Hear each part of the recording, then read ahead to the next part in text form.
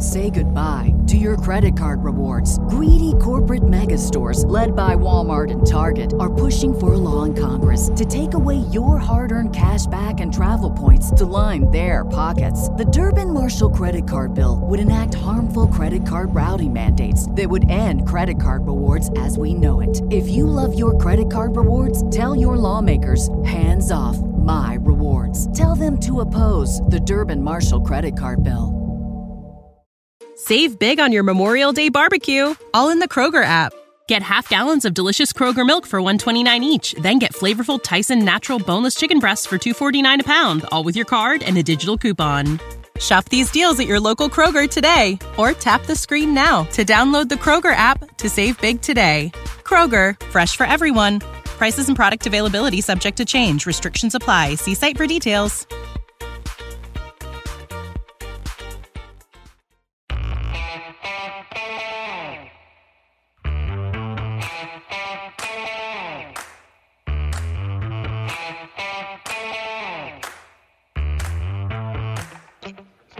Hi, folks. Welcome to another episode of Film Study. This is Ken McCusick. We're here to continue our expectation series. Been having a lot of fun with this July and June. And today we're going to talk about two players again, one from the offense, one from the defense, Gus Edwards and Tavius Robinson, the rookie pass rusher. Joining me to do that is Jason Smith. Jason, how you doing? I'm doing really well, Ken. Great series, by the way, and very happy to be a part of it. So thanks again for having me on. Always a pleasure, Jason. You know that. You're welcome anytime. And if I said anything different, it would kind of be a lie, given the 20 or so shows we've done together over the last year and a half or so. So really happy to have you as a regular part of the family. And I'd like to be on your show, of course, whenever you'd like to have me. Let's talk about Gus Edwards, though, first a little bit. Now 28 years old, entering his sixth season. Missed 21 entirely, came back in 22, had a season that started late, but he again played very well, basically like he has for the rest of his career. I thought it was a good season. I was really watching him and JK closely to see how the serious injuries that each of them have had affected them. And Gus, to me, looked much closer to the old Gus than JK did, especially when JK first came back. I think Gus's injuries, it's tough to say, but JK's was about as serious as it could get from a knee injury standpoint. So overall, another year, Ken, 5+ yards per carry for Gus Edwards, 4 out of 4. Yeah, since 2018, he's second to Nick Chubb in terms of yards per carry, and it's just by a razor thin edge. They're both 5.2, but it's 5.24 for Chubb and 5.16 for Edwards. And he, since the merger, is one of only 9 backs with 500 plus career carries, and he's got 501 right now, who has 5.0 or greater yards per carry. And Barry Sanders is 10th. He's at 5.0, but it's really 4.996 or thereabouts, or maybe it's 4.992, but it's a slightly less than 5 yards per carry. Anyway, the company is great there because it includes Bo Jackson at number 1, who only, by the way, how many career carries do you think Bo Jackson had?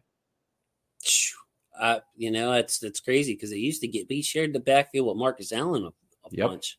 I would say, I don't know, 550, 600. 514. I was surprised. I mean, short career, obviously one of the things that kept Bo Jackson ahead of the curve statistically, aside from being an unbelievable athlete, and O.J. Simpson saying he brought more to the position than anybody he ever saw, was the fact that he skipped his decline phase with the injury, and obviously when that happens for whatever reason, Shoeless Joe Jackson, another player who second or third highest batting average of all time, whichever he is, I think he might be second.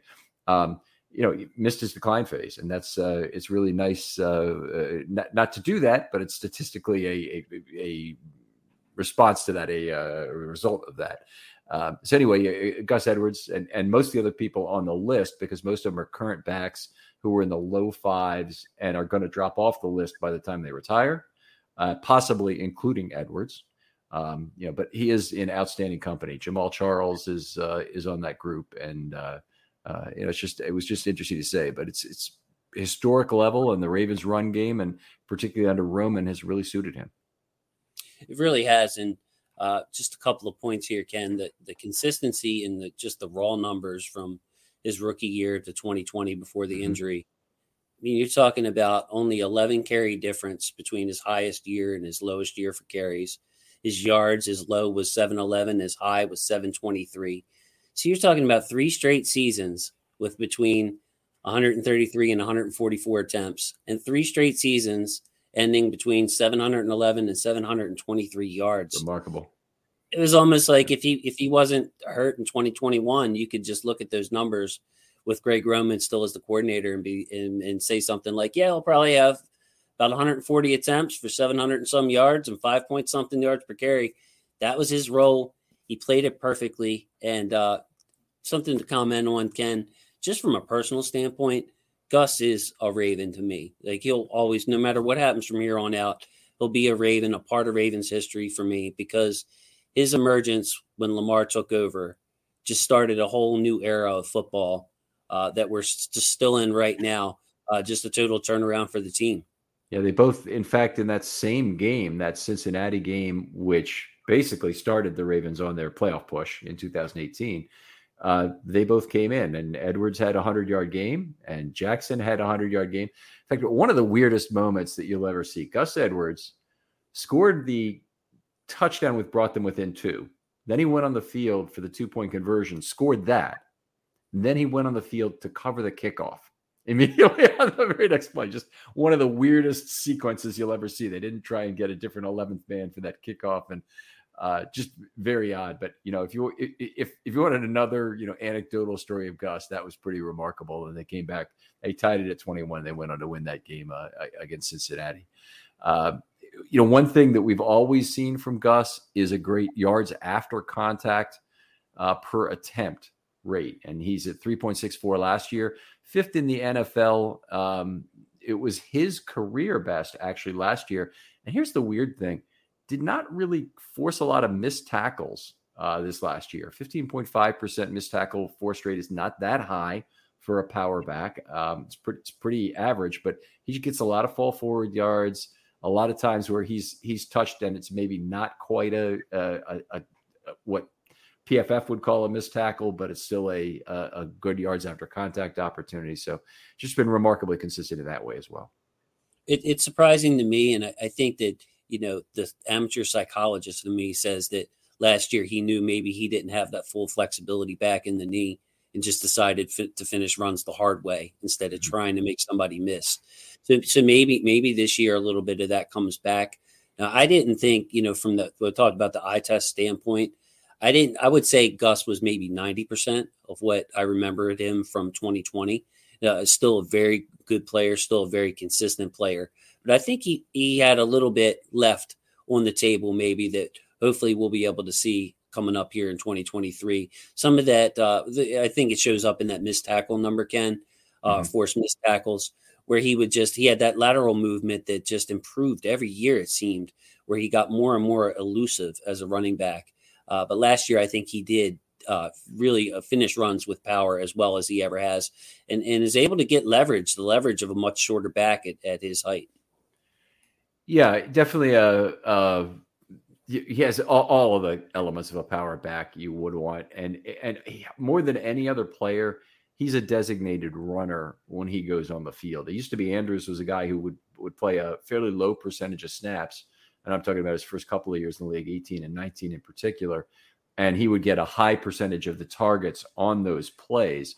Edwards is the same way with running the ball. He goes on there, typically on first or second down, but there's certainly for some very big runs he had, in particular the closeout run against the Steelers on 3rd and 3 when he ran for 6 yards. And, the Ravens had, who did they have in the game at that point? I think it was Anthony Brown was actually in the game at that point because Huntley had been hurt. And it was a huge 3rd and 3. And the season was largely riding on it in terms of the hopes of still making the playoffs anyway. And he and the offensive line were able to put it away with a nice 6 or 8 yard run, with a 6 yard run. If you look at it, it's Q4 214 in that game to put that away. Yes, made it on my highlight tapes for a bunch of different players. The blocking on that play, I remember specifically, and it's one of those plays in which it doesn't look flashy. Why is this on the highlight tape? Well, it was to close out a game, and you could see the celebrations of the players afterwards. And I believe it was Anthony Brown, because I'm remembering that fake shovel pass forward game. I think that might have been the one. And Gus finished it off. But yes, we analyze these players a lot, Ken, and deep dives, dig into their games. There's really, really a lot. Sorry for stumbling there, but Gus, he's just a steady player and one of my favorites just because of his no nonsense demeanor. You never hear anything from him. When he does talk, he's very mild mannered, but he plays with the passion, and you can see the drive and the willingness to compete. I think he went a long time, Ken. Didn't see this stat, Googled briefly. Maybe you have it, long shot here. But he went a tremendous amount of carries without taking a tackle for loss. Yes, when he's a rookie. I think that streak might have extended into the next season, obviously, but kept going for a while. You're talking about a straight ahead runner. But yeah, aside from all the analytics, all the analyzing that we do, I just really love Gus, and that was one of the reasons that I wanted to jump on this show with you, just to show some appreciation for the player. Yeah, well, he's been a great Raven already. Whatever happens, whether this is his last year as a Raven, which it might be. Obviously, he's one of a couple of guys. We'll come back to that a little bit later. I want to talk about his receiving a little bit first, though, because that was an area in 2020 when he last played, obviously, that he was very effective at 9.9 yards per target. 21 didn't play. 22 came back and had 0 receptions on 2 targets. So obviously not a factor in the passing game this last year. But the 9.9 yards per target, I mean, that's one of the highest numbers ever for any receiver if you want to define it down to 13 targets that the Ravens have ever had. Maybe there's 6 guys, 7 guys that have been that high or higher in 13 plus targets.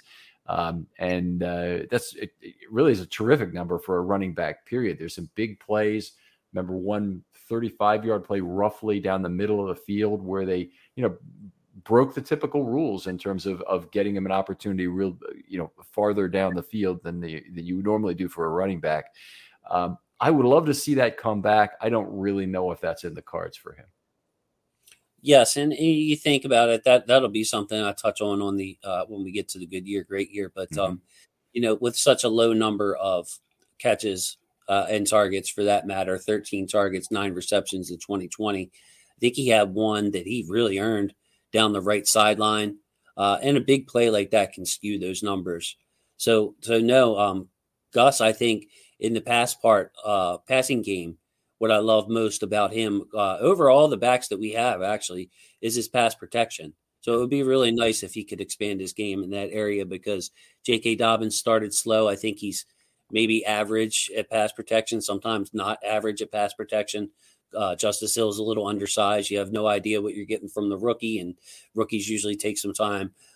Strictly from a pass pro standpoint, if Monken wants to send out 4 receivers, or combination of receivers, tight end, 4 targets out into the pass play, and rely on his back to pass protect more, Gus would be the best candidate for that, in my opinion, going into the season. I like Gus, and certainly in terms of size, I would automatically think he is the guy that would take you, to the next level as a pass protector. Honestly, at his size, he should be able to stop some linebackers in their tracks. Don't have to go low on them or whatever. I mean, he should have more effect, in my opinion, on the pass blocking game. I don't think it was ever a consideration that he'd be in on 3rd down to pass protect. That's been Hill anyway. This last year, it could be Dobbins again, possibly, if they want some more playmaking out of that as well. But I think we'll see. I think we could see a variety of things, and because I think we'll see more passing on all downs. Certainly, all of them. There's going to be a focus on what pass blocking they can deliver. Yes, and I can remember a few plays off the top of my head where it was an RPO, and Lamar put the ball into his belly. Tried to put the ball into his belly, but Gus recognized the blitz coming from the other side of the formation, bailed on the fake, and just picked the guy up. So I like Gus's vision. That's big time. Yeah, it's the vision. I mean, he's big enough to where even if he gives ground or doesn't get the best of the contact, where the vision is the number one thing. You try hard.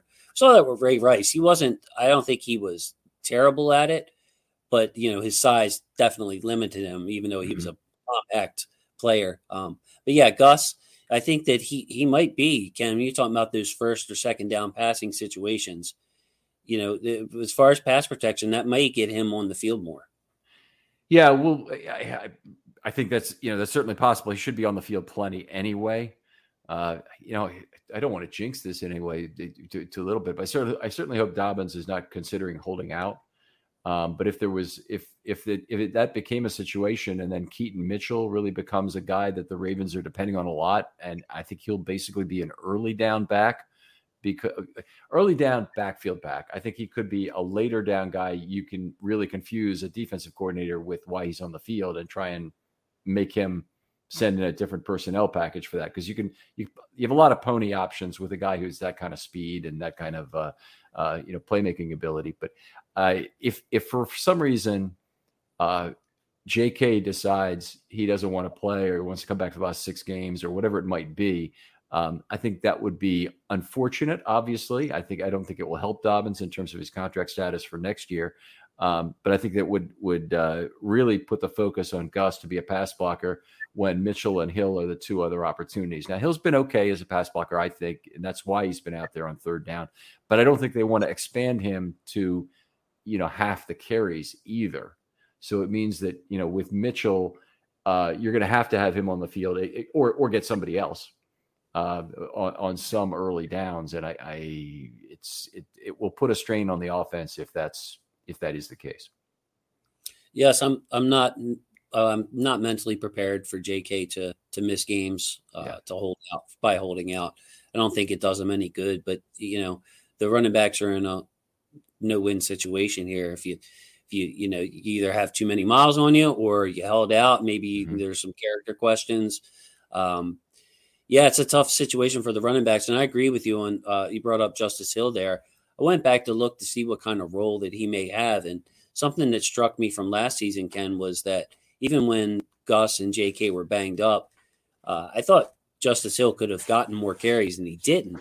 Talking about he only had a high of 8 carries last year, Justice Hill, we're speaking of. And I went back and I'm like, okay, well, I remember that Pittsburgh game, the last game of 2019 when RG3 started and they, obviously were protecting Ingram.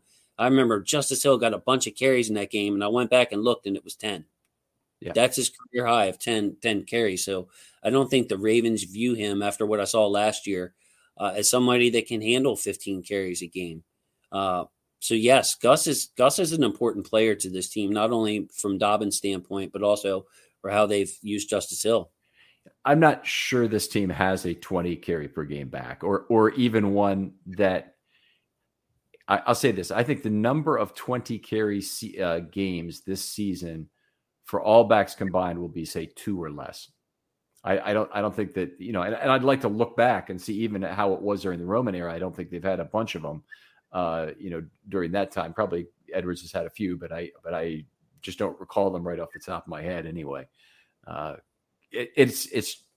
We'll see how Monken runs things differently, because obviously I would think there'd be more total passing plays, fewer, maybe not distinctly fewer run plays, because I think there's going to be more offensive plays in general as they play faster.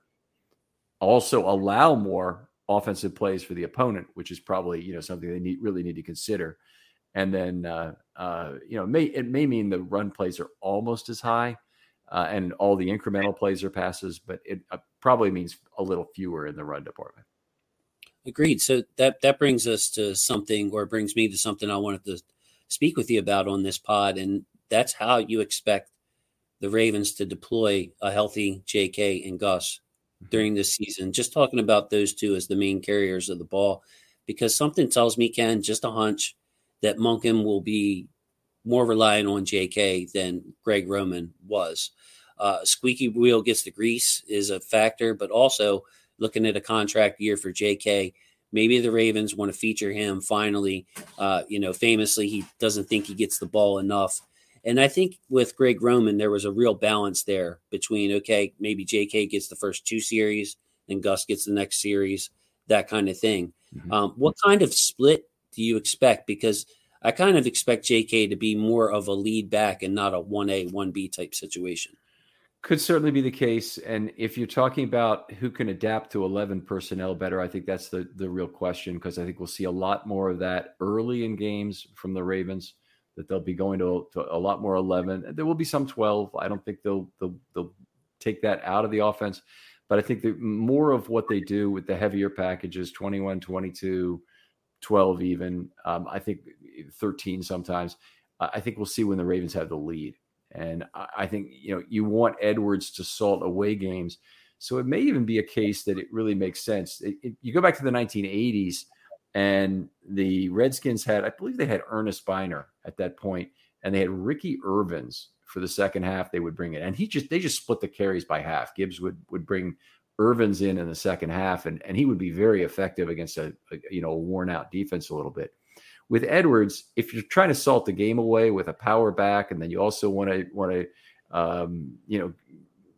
include some passing from Lamar with that, then maybe you go to the pistol in the second half. You run with Edwards, you make Lamar the outside threat again. I actually think Lamar's more effective as the inside threat, but you can also balance it with some carries for each. But it may be that Edwards gets more carries of the lead and Dobbins gets more carries when the game is still within a closer range or early.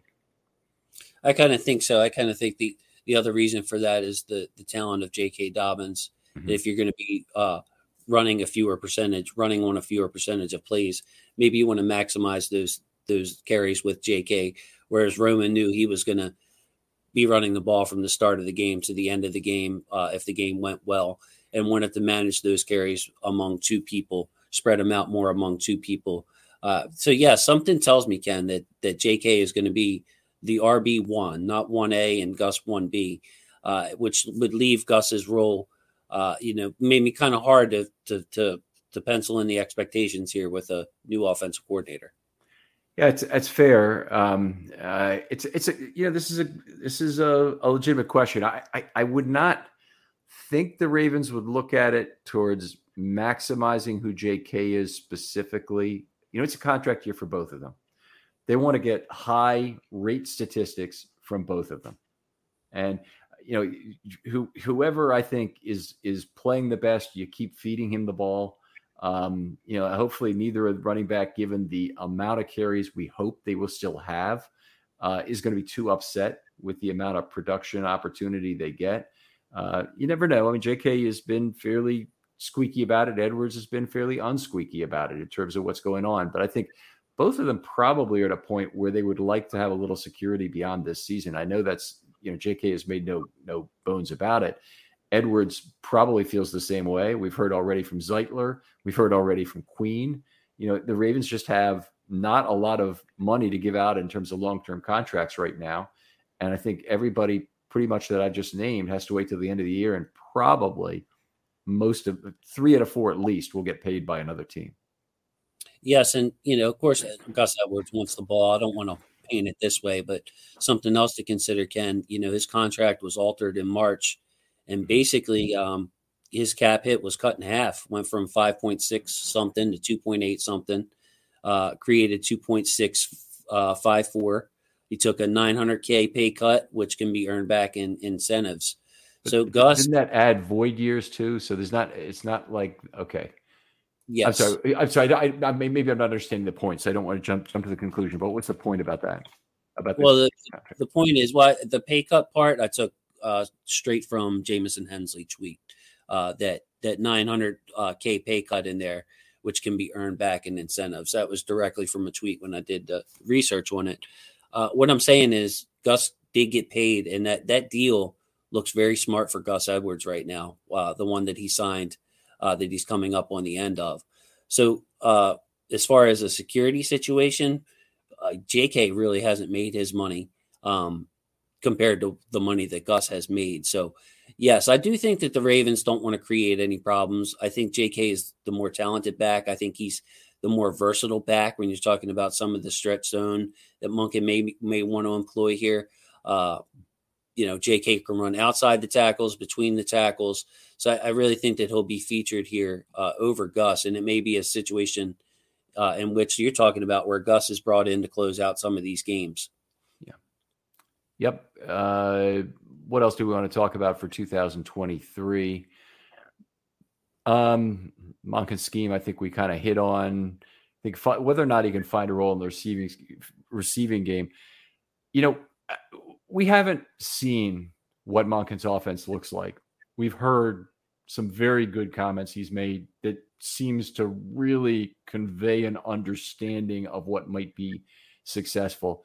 But we also kind of got to see some of it in terms of understand what the role will be for players like Duvernay or Likely or even Beckham and others within the offense. What are they trying to do with Flowers in order to take safety help off the top and clear space? How are they designating first and second reads so that Lamar's intentionally spreading the ball more and decreasing the number of marginal targets to the favored receivers?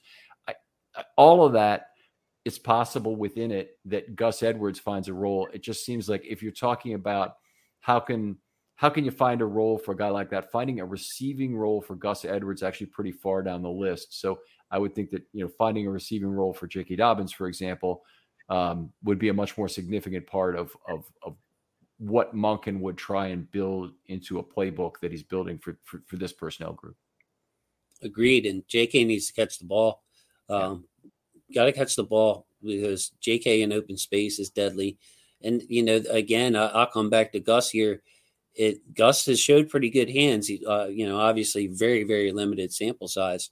But you get Gus out there in the flat with some cornerback trying to fight off a block and tackle him, and some linebacker with a bad angle or undersized safety. That's no fun either. So, that would when we get to expectations, I'm holding something back here again. But yeah, it'd be very interesting to see what happens with the passing game, because I think we will see more designed passes to the running back.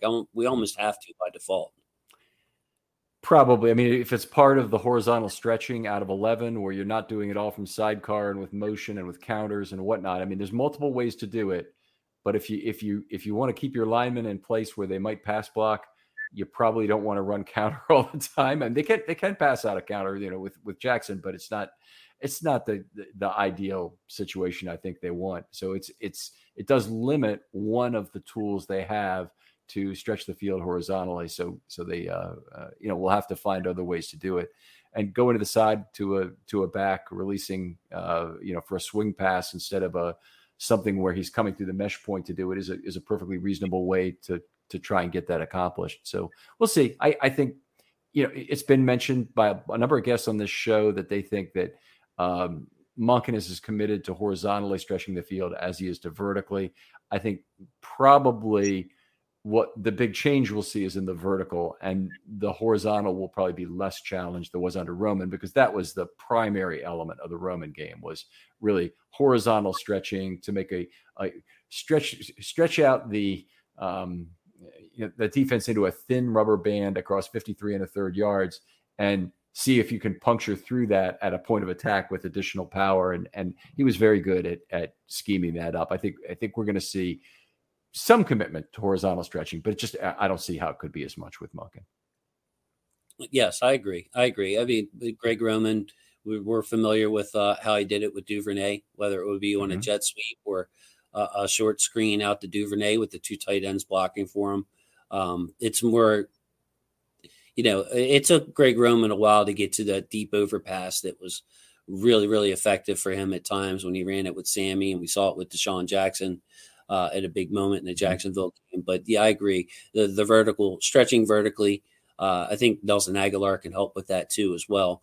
A good ball tracker. He's very good at tracking the ball. So you send Aguilar, straight up the field from the slot. It may be a different look for Lamar, maybe a more trust factor than he had with Duvernay in the same role. Okay. All right. We'll see about that. Let's get back to a good season here. What is a good season for Gus Edwards? Sure. I have active for 15 plus games. So I'm going to put a health disclaimer on there. I expect your backs to get a little beat up. Maybe he gets rested a game, that kind of thing, or twist an ankle. But for the most part, a durable season, 15-plus games. Also had only behind J.K. Dobbins in carries. I think that would be a very good season for him if he can fend off some of the speed backs that we have in Justice Hill and Keaton Mitchell. And here's the key one, Ken. Love to hear your comment on this. His play makes the team want him back in 2024. Sure. Not saying that would do it. Not saying they can agree on a price. But my side to this one is, Ken, is pretty simple. I think JK will go where the money goes. I think JK will be desired as much as a running back can be these days, but I don't expect J.K. Dobbins to be back. Justice Hill, we mentioned the confidence the coaching staff has in him, seems to be more as a gunner on special teams than as a carrier of the ball. He's cuttable next year. You don't know what you have with Keaton Mitchell yet or any other back. So if I had to guess among the three backs, that we have, the top three backs, who is most likely to be back carrying the football for the Ravens next year, I would actually say Gus. I would actually say Gus has a higher percentage. So a good year for me is Gus looks like Gus, and the team says, you know what, let's try to make an offer. We have the void year out there. Let's forget about that for a second and just make sure he's part of the team here in 2024. Yeah, I think that makes very good logical sense. And I would agree, of the four players we named, of Queen, Edwards, Dobbins, and who's it, Zeitler, I think he's clearly the guy who's most likely to resign. He's probably the most affordable. If you toss in Broderick Washington and Matabike, I might slip Washington to the top of the list of resignables and have Edwards number 2. But I put Matabike in the very unlikely to be resigned at this point. We'll see, but it would address a need, but we'll see. And I think you're probably right also in the notion that the Ravens, since they need to keep one back, probably or would like to keep one back, particularly if Mitchell doesn't just erupt for a pretty solid year, where it shows some durability, of some ability to take a significant carry load and whatnot. That I think they're probably going to want to have another back returning. And I think they should be, if they're not, pretty well fed up from the veteran running back treadmill, because it's worked out even worse than the veteran wide receiver treadmill at this point. Absolutely. Absolutely. Gus just strikes me as the kind of guy that, okay, he's worked with the team already before the season. Maybe you don't want to turn over the entire backfield, mesh point, yada, yada, yada. Yep. Have some confidence in Gus and say, look, even if Gus loses a half a step here as he's, getting close to 30 years old, that we still want to have that safety net of a veteran back we know works hard, shows up to practice. So a good season for me. The team would want him back as they draft and get younger at that position. Let me go ahead with my definition of a good season. It's similar, but I don't have the same kind of expectation in terms of durability. I said remains on the efficient frontier of breakaway percentage and Yakko per attempt. Okay. So, he should be either good at both of them, or great and okay, or great at Yakko again and okay at breakaway percentage. But anyway, on that efficient frontier of those two statistics, minimal concessions to age as a runner. I'm expecting some. Honestly, as great as he's been in the 4 of 5 years he's played so far, I would think this is a year where we would likely see decline if he gets a full workload. And part of what I'm saying in terms of durability is that he returns to 140 plus touches, so receiving and running, this year on an offense that runs more total plays. So maybe this is a case where he gets 10 targets. I guess I'm really talking targets plus attempts, 14 targets, something like that, but also 125 to 140 rushes as well, and continues to run effectively, hopefully. But I don't have a specific game expectation. He got 140 carries, I think, in his first year in 11 games, right? When he came in. It was 137 in 11 games. So yeah. And he only started 6 of those. And I think he might have really only had serious playing time in the last 7 that Jackson was the quarterback. Correct. Yeah. Yep. Yeah. All right. So what's a great season to you? Great season to me. I put the 5.0 yards per carry yet again. It is just an unknown with the new system. So if he can average 5.0 yards per carry, not only in Roman's system, but in Monken's system. That's a great year to me. And finally getting to I think that a great year to me would be he has a dozen receptions. I set the number at a dozen. And to me, what that would indicate, Ken, I think you said it really well earlier in the show, a design pass on first or second down. Mm-hmm. Not that, maybe Justice Hill still retains his role as the third down back. But, okay, we have these free yards we can get to set us up on a nice distance on second and 6, 2nd and 4. So 1st and 10. Let's swing it out to Gus. We know he's going to, bull his way through, if not make somebody make life miserable on some poor DB trying to tackle him.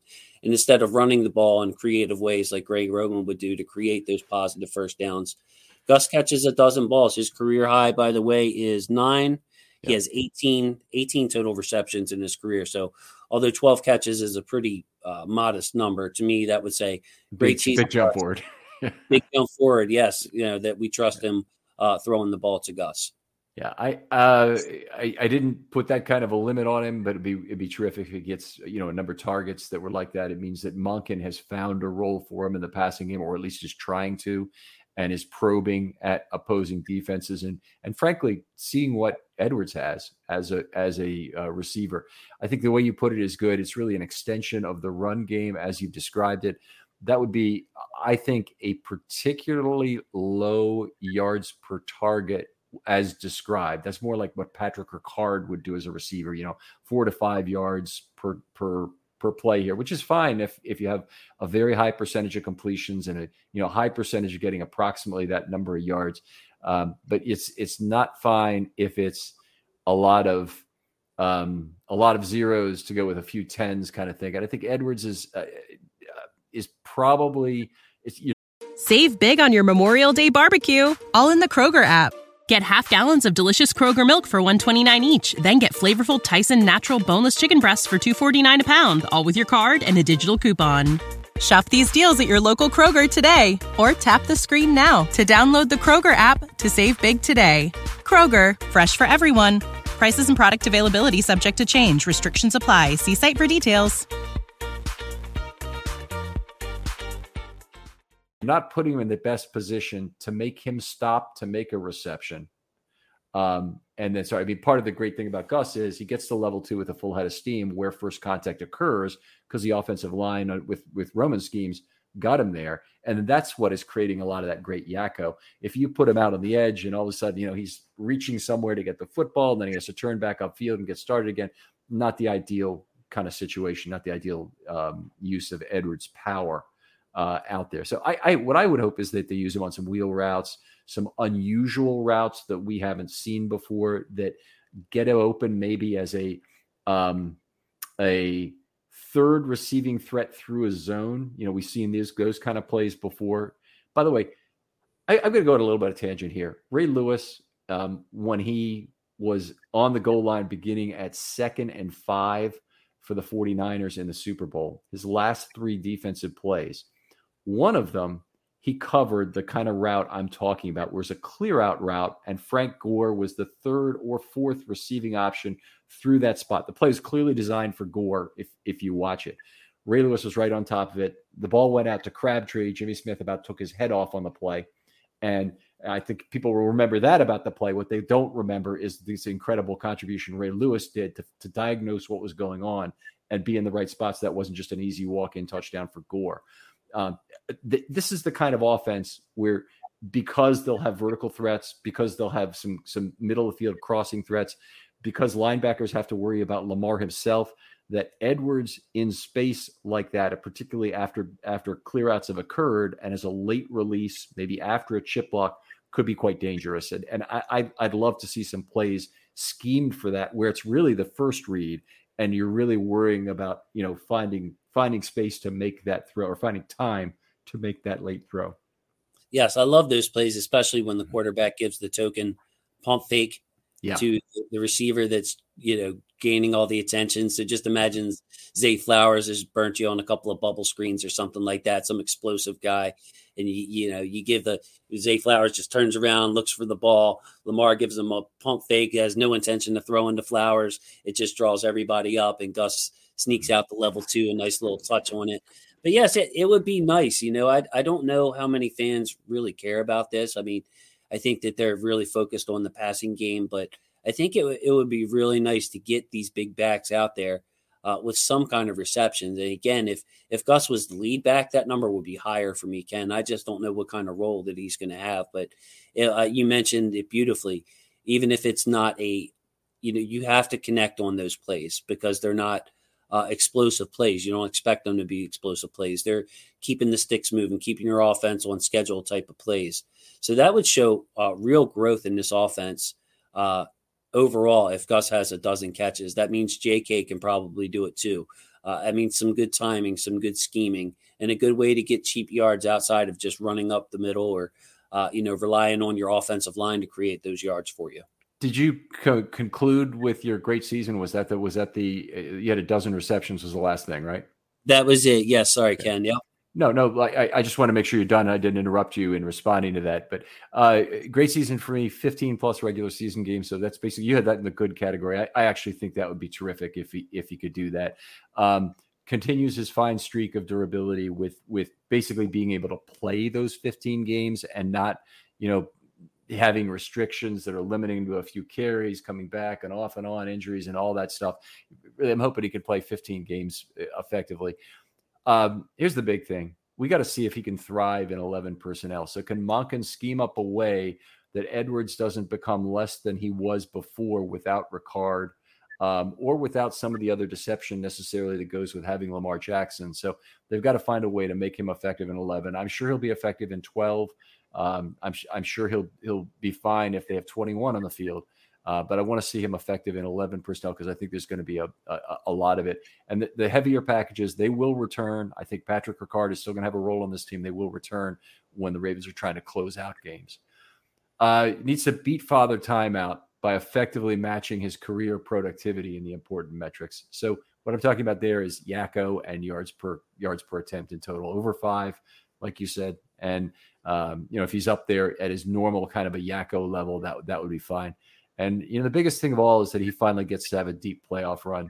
A lot of players on the Ravens don't have good playoff records. Kevin Zeitler is 0-5 in the playoffs in his career. But Edwards is 1-4, and he's been one of the guys who's been here for the whole time, along with Andrews, along with Jackson, of course. And it'd be nice to see all those guys get a deep playoff run particularly in the case of departing players who won't necessarily have another chance to play for a winner again. I feel like we're due, Ken. We just, it's just been a tough couple of years, and hopefully, it's just like that 2021 season was so devastating that there was a hangover into 2022 with health, with Ronnie, with JK. Even if you want to say Roman's offense kind of stalling out, and it just feels like all the good karma is coming towards us, hopefully. The defense all was there in the second half.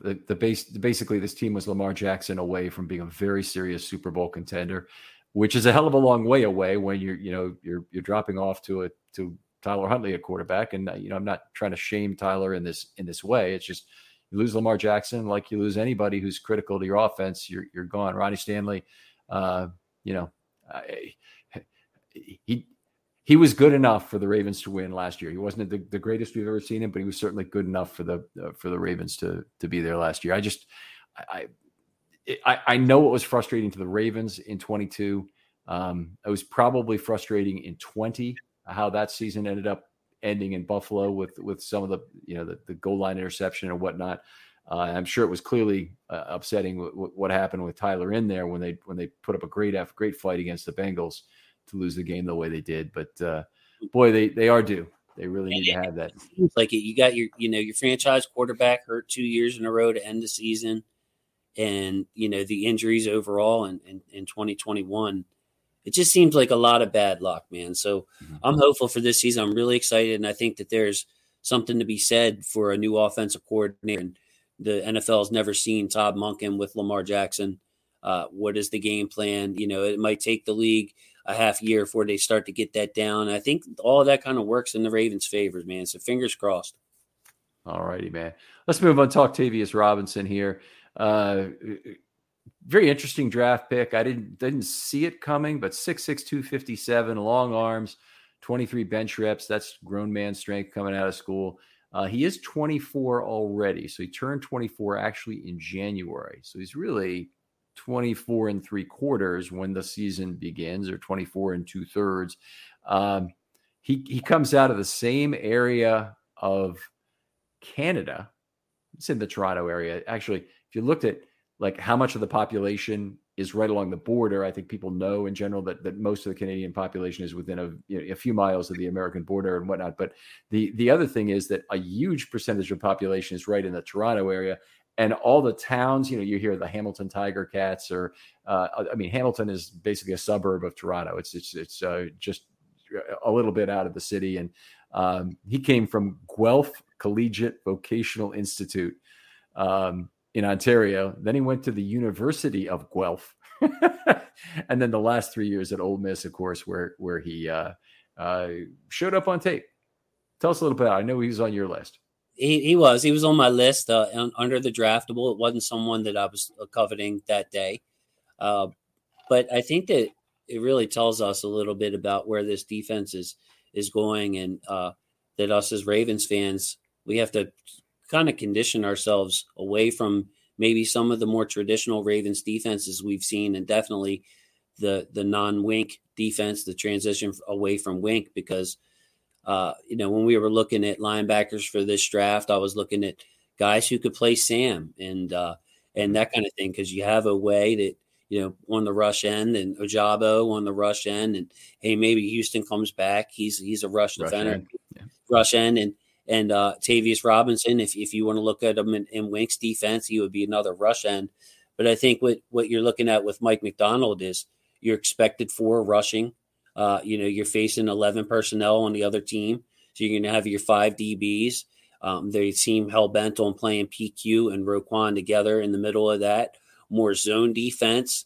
And what does that leave? That leaves your 4 guys up front just getting after the quarterback. So I think we have to, like the Sam linebacker in the Ravens scheme is becoming a little less important, a little more antiquated a term. Not saying that they won't face 12 personnel, but when you look at I look at Tavius more as a strong side defensive end, Ken, than the Sam linebacker.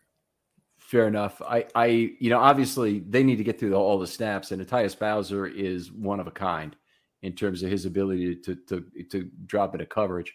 But it's not just about, how they deal with the tight end and who exactly is covering. It's about the flexibility for the pass rush.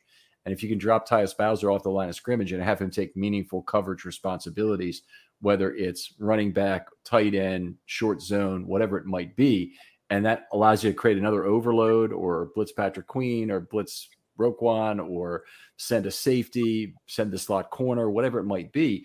You just have a lot more flexibility when your Sam linebacker can drop. And that's what's so important to the Ravens. They had an embarrassment of riches when they had Bowser and Judon together and all the things they could do with that. And so you can't ever really expect that again.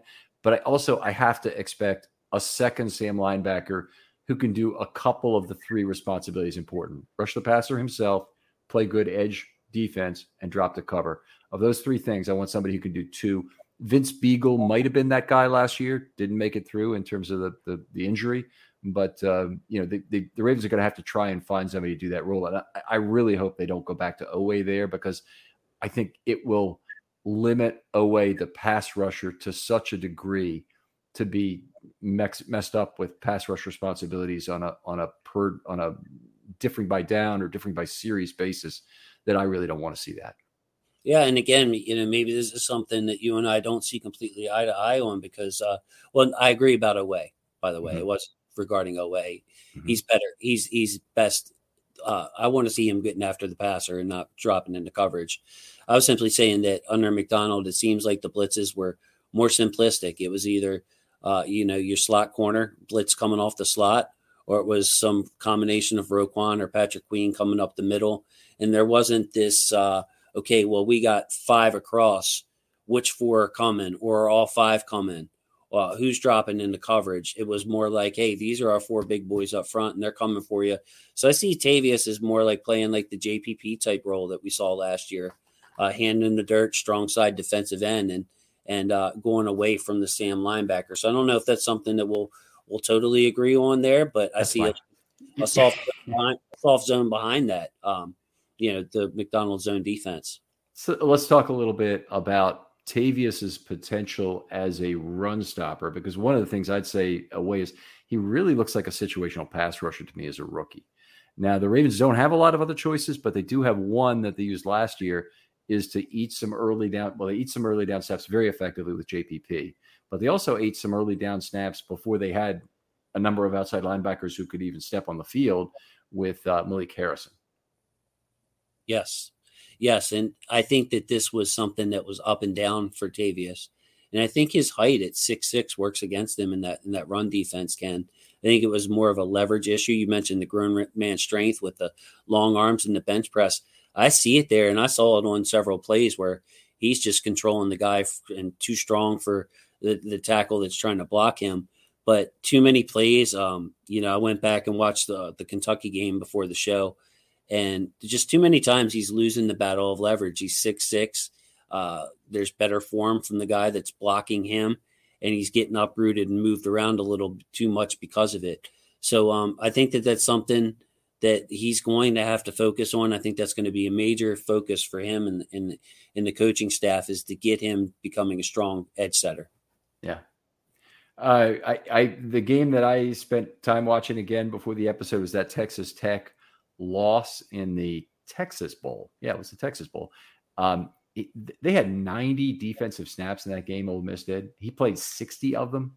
So he's definitely been on the field enough at times.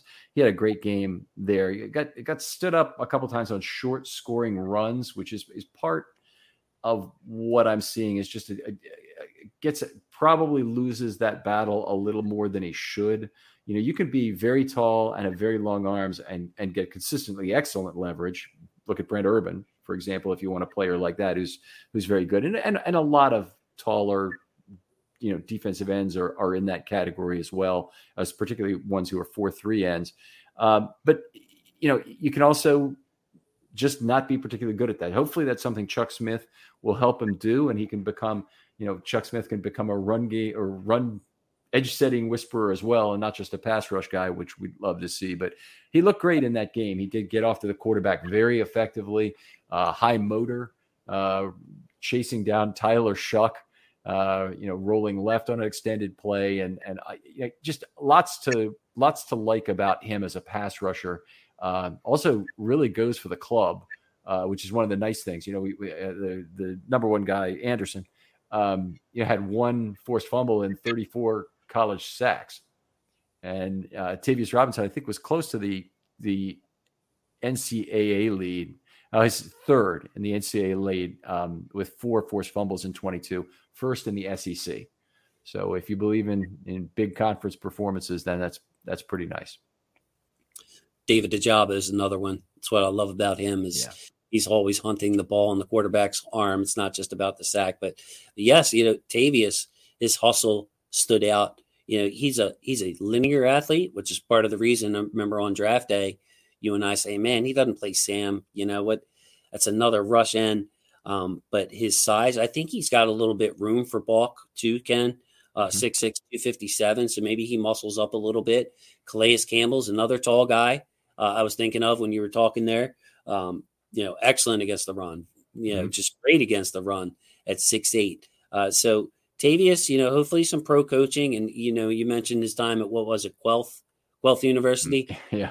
Hopefully the Ravens can teach the run a little bit better here than they did at Guelph. So he's got some room to grow mentally and physically. And, also with run defense, Ken, you mentioned his motor. The 1-2 is more than half the battle on run defense. So you expect him to have that kind of mindset where he come from in Canada, that he's not going to pull one of those, I'm here to rush the passer. I don't really care about rush defense. He's going to care. Let's hope he looks like Pernell McPhee in the preseason then, because, Pernell McPhee had probably among the 3 or 4 greatest preseasons ever by a Raven in 2011. And he interviewed him after last game. He had like some sort of turnover-worthy play pretty much in every game to that point. And he said, well, I'm just trying to make the team. Hope I can make the team as a 5th-round pick. And Harbaugh was interviewed next. He goes, well, he's made the team. That's pretty obvious. So, he'll get a chance. He'll get a chance this preseason. Definitely get used to the speed of the game. There's plenty of playing time, even though there's only 1 cut down this year, Ken. So it kind of allows the coaches to really rest the guys that they want to rest, that probably are going to be a big part of some kind of rotation. But Tavius, you get him used to the speed of the game. And, maybe the Ravens bring in an extra edge rusher. I would kind of expect them to. I would kind of put that over 50%, considering there's only really 4 proven edge players, and one of them's a rookie, and one of them only played 2 games last year, and Ajabo won 2 games. So yeah, Ken, it's going to be an interesting preseason for Tavius. Great point on bringing in another edge rusher, because I think that the chances are pretty good as well. And I think you've got the percentage just about correct. I'd say over 50%. It might be a case where if Houston skips camp, the Ravens might have decided by the end of camp, if Tavius Robinson looks fantastic, that, you know what, we're good. And they don't want to sign Houston to a deal that might cost them $5 or $6 million, $7 million with incentives kind of thing to do that. I mean, I think Houston was within range of making a really big number with 10 sacks, right? I think yeah. I haven't thought about that in a while, Ken, but that sounds right. But so, and not that he wasn't worth it. He was terrific last year, but if they're looking for an outside linebacker, they have a couple different options. You can go the JPP route, probably. Again, I don't think he's been signed yet by anybody. And if you do, then you have a guy who can eat some early down snaps, very balanced run pass defender, does a lot of things well, gets his arms up well to try to flex some balls. So you got a lot of things he can provide you, but he's not a pure pass rusher the way Houston is anymore. Or you can go with Robinson and try and get him more playing time, because if Houston is on the team and the other guys are all healthy, I see a lot of deactivations for Tavius Robinson. Yes, he'll sit some games. Yes, part of what made the expectations so tough for me on this one. I'm sure you had some other players that are, the cornerback room or whatever, where the expectations are hard to gather. But yeah, when I was sitting there writing the expectations, I'm like, well, if we re-sign an outside linebacker, my expectations are this, and if we don't, my expectations are that. So I had to be careful with the wording on that for Tavius. Yeah. So what else do we have? I had a lot of stuff on whether or not he's a Sam candidate. I will say, there is one thing about him being a Sam candidate that I won't rule it out yet. He has a similar 40 time to Tyus Bowser, and obviously that's not at all what it's about. I'm just saying his long speed is not so detrimental. He's probably a little bit faster, for example, than Kyle Hamilton. Kyle Hamilton certainly can play some short zone defense certifiably. He's got the same kind of, more height and a hulking presence that an underneath zone guy, if he really understood what was going on behind him, he could give quarterbacks fits in terms of reading them. But that's usually exactly the issue for an outside linebacker who's dropping to zone, is he doesn't know exactly how to read the quarterback in that situation or what's going on behind him. I think that, it's not absolutely impossible, but I think it's probably a multi-year project to get him there as a Sam if they did it. I see him as a situational pass rusher this year. I agree. I don't see him as a Sam candidate just because actually one of my draft notes was his 4.6, 640 is not measuring his lateral quickness at all. I thought that he was a very linear player, more in the Adafio way than the David Ajabo mode, say, where it's straight ahead speed. But if you look at, pass rush to pass rush, the lateral quickness, the lateral mobility of David Ajabo is on another level, even though Adafi would be the faster player, quote unquote. Same thing with Tavius, fast player, downhill. But yeah, back in the open field or something like that, or a slot receiver trying to stick with him, I just don't see it. I agree with you. I expect him to be brought here to stop the run and get after the passer. All right. Well, maybe we talk about what a good and a great season is, unless you've got other comments to make about Chuck Smith or, Chuck Smith can improve everybody's toolkit. One of the nice things about Robinson is actually comes in with a pretty good toolkit. came out of the SEC, had 6 sacks there. It was 8th in the conference, and that's the conference you want to be 8th in terms of sacks. So that's pretty good.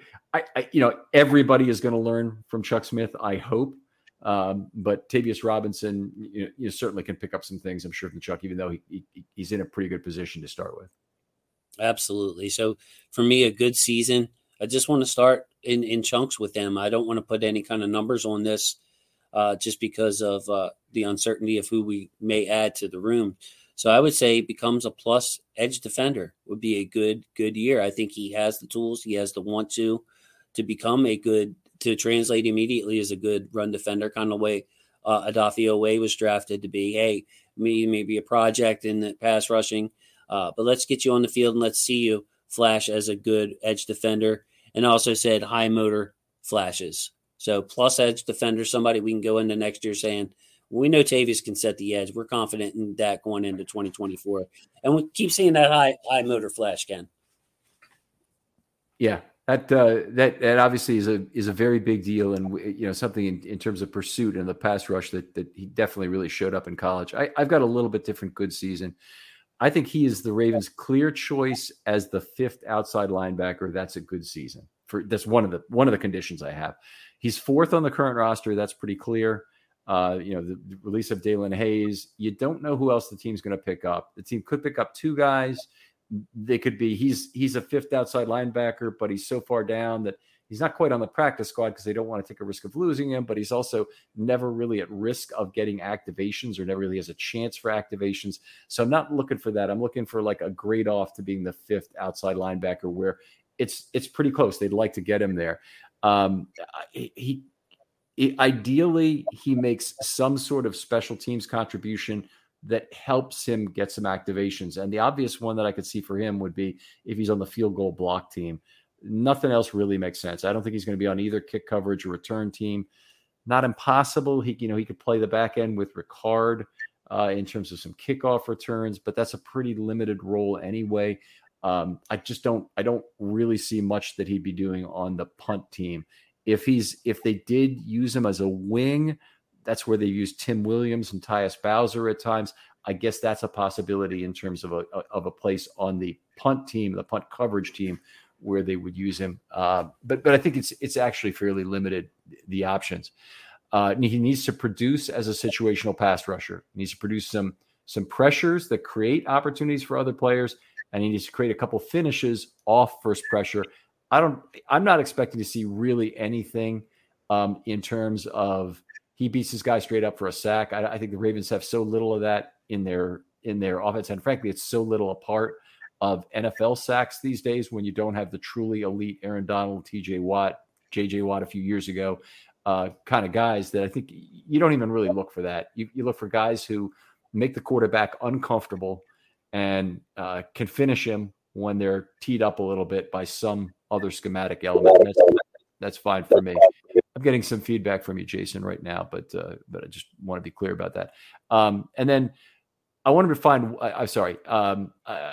I think the only other thing I have for a good season is his strength is adequate for the NFL game at 24. If it's not, that's a big concern because I don't think he's going to grow into his body a lot more. So an NFL weight room, how they always talk about that with rookies, not necessarily going to be the advantage for him that it will be for others who are behind the curve in terms of where their strength is right now. There you go. I love it. I love the comments on special teams. Completely agree. I think wing is a kind of a long shot, but possible. But yeah, field goal block, that would be great if he could get himself. And I love the way you put it, no worse than 5th. So if we bring somebody else in, that's still Tavius' spot. We'd love to get him active on game day, even if it's a numbers game and we can't. But that's his spot. We definitely have a role for him on the team if everybody else wasn't so healthy and everybody else wasn't doing so great. So love the way you put that. How about a great season? What does that look for Tavius? I want to see from a great season would be that he shows some pass rush ability on the inside.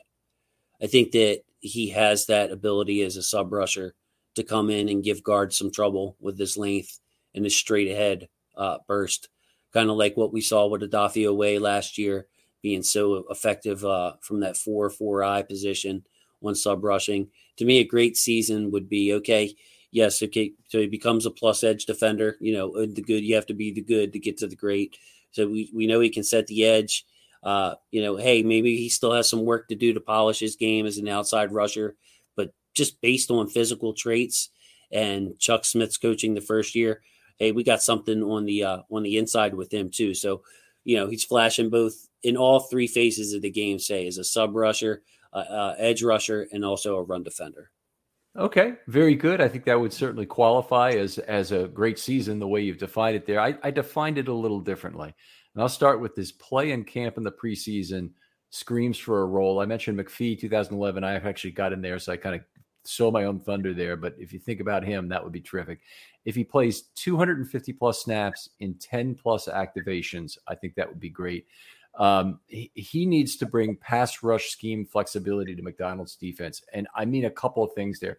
Kick inside is probably the biggest in terms of he doesn't see a big degradation in terms of what he does. I think one of the things he can do from the inside that could be very valuable is crossing the face on stunts, crossing between two players, and being the pick player as an under. He could probably do some over as well, but those under guys often are the ones who end up getting the good opportunity. And so I think he could be that. I think that'd be an opportunity for him to actually get home some. I want him to have a personal pressure rate that is solid and create second man opportunities. So that's similar to what I had in the first one. Second man opportunities and some for himself in a cleanup role. And then one other way to contribute, and I'm not picky, is what I've been saying about other players when we have this. I'll take batted balls, a contribution to turnovers in other ways, whether he's punching out some fumbles or falling on them, some decent play as a Sam linebacker, where we say, hey, wait a minute, this looks pretty good for Tavius Robinson. And we're saying, okay, maybe we were wrong about this whole Sam thing. And then also playing the run better than expected. I think you're in a better place with him against the run than I am. I think that's pretty clear from the way we've described both of this. I see him as pretty much a situational pass rusher. You're hoping he gets to that run defense. Well, I hope he gets there too. I think it's a great season if he could do that. And it's only one of the other possible paths he has to get there is being a better than expected run defender. Yes. Well said, Ken. Yeah, I expect him a little bit extra weight, a little bit extra focus on it, better coaching. I think he's got the body to be able to set the edge. And I think that's his number one path. They're going to tell him, look, if you can't play the run, we got Adafio Way, we got David Ajabo rushing the passer here. This is going to be their gig. You better be able to set the run if you want to get on the field. And, I think that's his main focus. And I saw the same things like we talked about earlier in college of him getting uprooted too much. He's too big, too strong to get uprooted that much. And I think it has to do with his height. And I think better form, a more conscious effort on his form, staying low, getting long will go. I think he'll do better. Yeah, I do. I'm kind of higher on that than most, I would say, in his ability to stop the run. We'll be looking at it. I'm sure he'll be one of the players we get a good look at in preseason. Of course, we won't know. Hit your mute button for a second here because the feedback is getting pretty heavy on me. But he'll be one of the players that will get a lot of playing time in the preseason, but it will also be in the second half. So we'll have the question of, these two left tackles or these two tackles, they probably won't even be on the field during the regular season and may not be on a roster anyway during the regular season. And we'll have those questions that'll naturally accrue.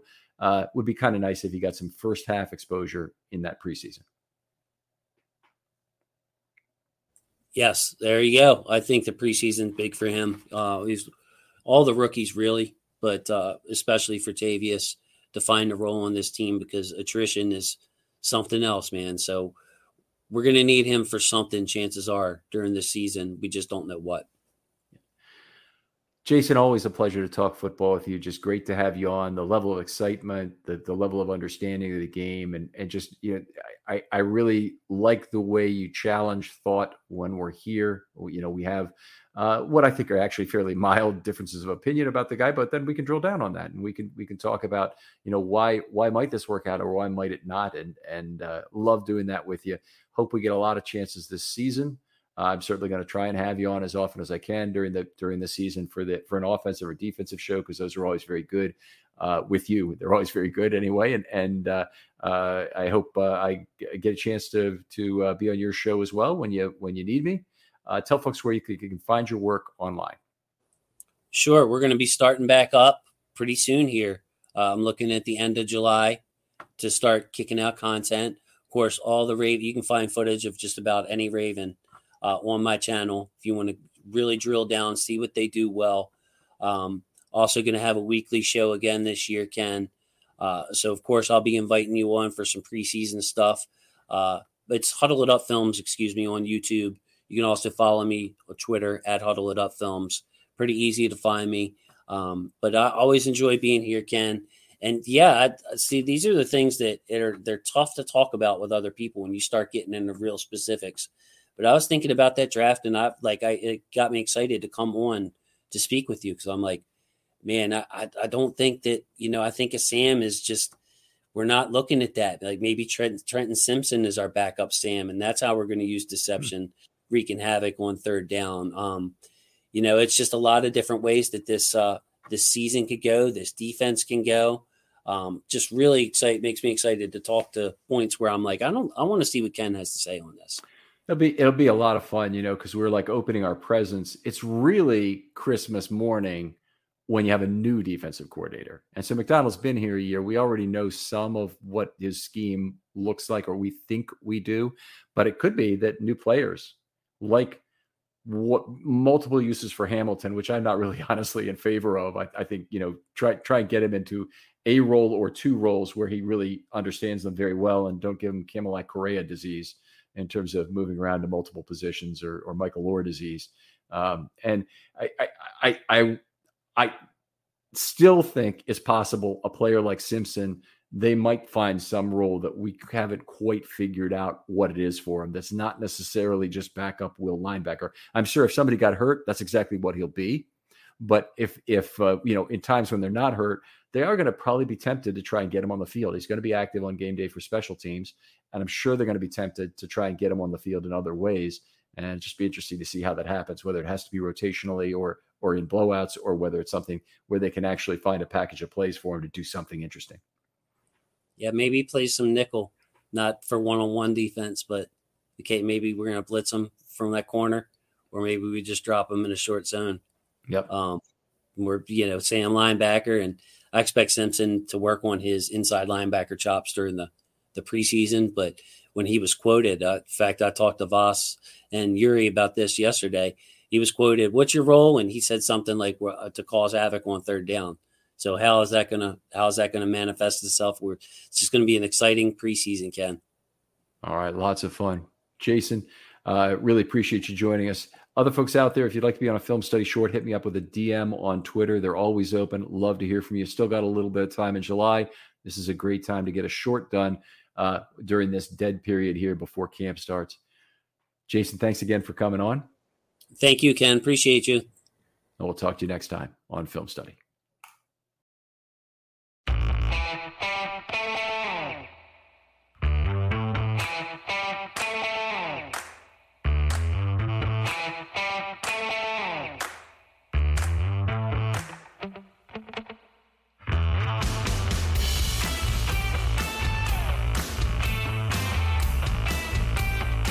Save big on your Memorial Day barbecue, all in the Kroger app.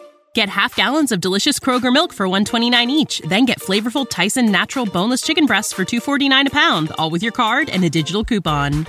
Shop these deals at your local Kroger today, or tap the screen now to download the Kroger app to save big today. Kroger, fresh for everyone. Prices and product availability subject to change. Restrictions apply. See site for details.